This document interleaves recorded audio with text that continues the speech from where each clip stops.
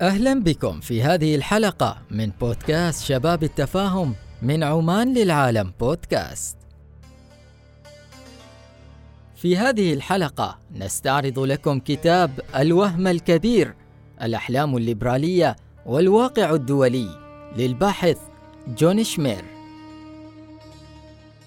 يتناول الكتاب المذاهب الثلاثة: الليبرالية، القومية، والواقعية، وكيف يتم التفاعل بينهم للتأثير على السياسة الدولية، وهي أيديولوجيات شكلت سياسة العالم لقرون عدة، ولا يمكن معرفة حدود الليبرالية دون تحديد تلك الأيديولوجيات. القومية أيديولوجية سياسية قوية للغاية، تدور حول تقسيم العالم إلى مجموعة واسعة من الأمم المكونة من وحدات اجتماعية هائلة، ولكل منها ثقافة مميزة، فكل أمة تقريباً تفضل أن تكون لها دولتها الخاصة بها. تنبع أهمية الدولة القومية في كونها الضامن الأول لحقوق مواطنيها، ولقد نشأ مصطلح الدولة القومية مرتبطاً بصورة الدولة الحديثة في الغرب منذ القرن التاسع عشر. وكانت فلسفة القومية تعني الجمع بين الوحدتين الطبيعية والسياسية، فلا تقوم وحدة سياسية على أكثر من أمة، ولا تتوزع بين عديد من الدول، أو بعبارة أخرى يعني مبدأ القوميات حق كل أمة في أن تشكل دولة مستقلة.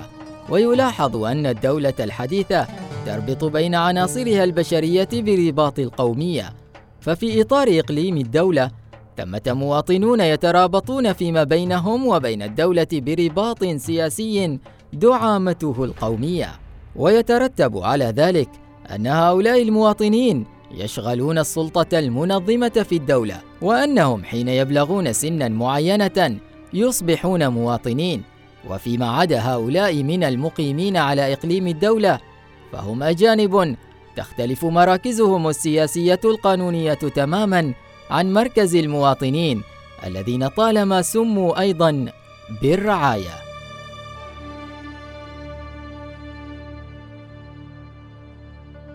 إننا نعيش في عالم يكاد يقتصر على الدول القومية، مما يعني أن الليبرالية والقومية يجب أن تتعايشا، ولكن عندما تتصادمان فإن القومية تفوز تقريباً، وكثيراً ما يفوض تأثير القومية السياسية الليبرالية الخارجية. تركز القومية على سبيل المثال تركيزاً كبيراً على حق تقرير المصير، وهو ما يعني أن معظم الدول ستقاوم جهود القوى الليبرالية العظمى للتدخل في سياساتها الداخلية، وهو بالطبع ما تدور حوله الهيمنة الليبرالية.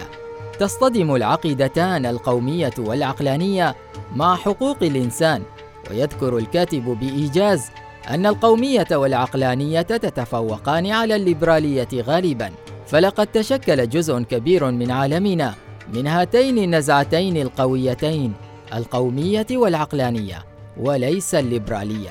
وتعني العقلانية صدور الممارسات السياسية عن العقل ومعاييره المنطقية، وليس عن الهوى والتعصب وتقلبات المزاج. تبالغ الليبرالية في تقدير الحقوق الفردية، ويعتقد الليبراليون أن كل فرد له نفس الحقوق بغض النظر عن الوطن الذي ينتمي إليه، بينما القومية أيديولوجية متصاعدة من أعلى لأسفل، مما يعني أنها لا تتعامل مع الحقوق على أنها غير قابلة للتصرف.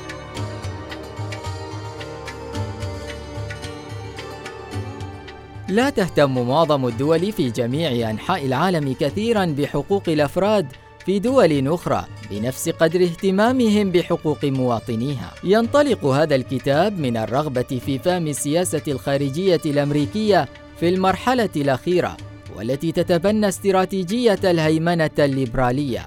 فقد خرجت الولايات المتحدة من الحرب الباردة باعتبارها أقوى دولة في النظام الدولي، بينما كان الاتحاد السوفيتي ينهار في عام 1991، وهو وضع مثالي لمتابعة فرض سياسة الهيمنة الليبرالية على دول العالم. استعانت مؤسسة السياسة الخارجية الأمريكية بهذه السياسة الطموحة بقدر قليل من التردد وقدر كبير من التفاؤل حول مستقبل الولايات المتحدة والعالم.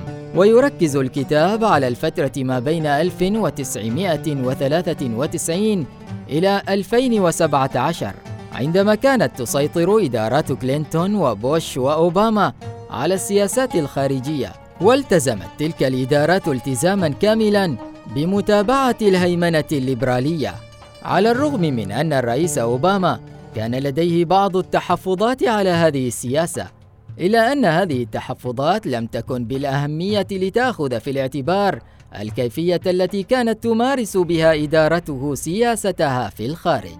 ولا يعتبر الكاتب إدارة ترامب ناجحة لسببين: أولاً، لأنه من الصعب تحديد الشكل الذي ستبدو عليه السياسة الخارجية للرئيس ترامب، على الرغم أنه وضح في خطابه أثناء حملته عام 2016 أنه يدرك أن سياسة الهيمنة الليبرالية واجهت فشلاً ذريعاً، وأنه يود التخلي عن مفاتيح تلك الاستراتيجية.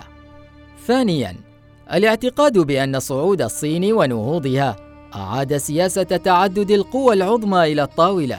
في نهاية المطاف، لن يكون لترامب خيار سوى التحرك نحو استراتيجية كبرى تعتمد على الواقعية، حتى لو قوبل ذلك بمقاومة كبيرة في الداخل. يطرح الكاتب تساؤلاً حول ماهية الليبرالية وأسسها الفكرية، وميز بين ما يعرف بليبرالية فيفندي والليبرالية التقدمية. ليبرالية فيفندي هي نهج لتسوية مؤقتة مقبولة بين المواطنين لا يتوافر فيها الإجماع الأخلاقي العميق الذي طالب به العديد من الليبراليين. هناك اختلاف أساسي بين ليبرالية فيفندي والليبرالية التقدمية، فالأولى تحصر الحقوق بشكل كبير في الحريات الفردية، حيث يتصرف الجميع دون خوف من تدخل الحكومة، وتعد حرية التعبير والصحافة أمثلة لهذه الحقوق، والحكومة موجودة لحماية هذه الحريات من التهديدات التي تنبثق إما من داخل المجتمع أو من العالم الأوسع خارجها. بينما تمنح الليبرالية التقدمية نفس الحريات الفردية، والتي تسمى أحياناً حقوقاً سلبية، لكنهم أيضاً ملتزمون بشدة بمجموعة من الحقوق التي تروج لها الحكومة بنشاط. على سبيل المثال، لكل شخص الحق في تكافؤ الفرص، وهو ما لا يمكن تحقيقه إلا بمشاركة حكومية نشطة. إذن تختلف ليبرالية فيفندي عن الليبرالية التقدمية بشدة حول الدور الذي ينبغي أن تتحمله الدولة. فبينما تصر ليبرالية فيفندي على أن الدولة يجب أن تتدخل في المجتمع بأقل ما يمكن، وليس بالأمر الغريب أنهم يميلون إلى رفض أن تكون الحكومة قادرة على القيام بهندسة المجتمع. بينما يأخذ الليبراليون الرأي المعاكس، إنهم يفضلون دولة نشطة يمكنها تعزيز الحقوق الفردية، ولديهم إيمان أكبر بقدرة الحكومات على القيام بالهندسة الاجتماعية. وغالباً ما تنتصر الليبرالية التقدمية، لأن تعقيدات ومتطلبات الحياة في العالم الحديث لا تترك للدول أي خيار سوى المشاركة بعمق في الهندسة الاجتماعية، بما في ذلك تعزيز الحقوق الإيجابية. هذا لا يعني إنكار أن بعض الدول تشارك في هذا المشروع أكثر من غيرها، أو أن عمق مشاركة الدولة يمكن أن يختلف باختلاف الوقت والظروف السياسية.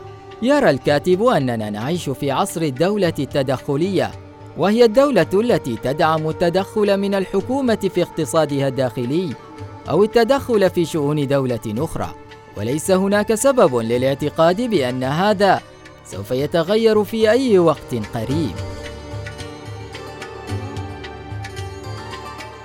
في الحلقة القادمة من بودكاست شباب التفاهم سوف نقرأ لكم كتابا جديدا، انتظرونا. أنا بدر البلوشي.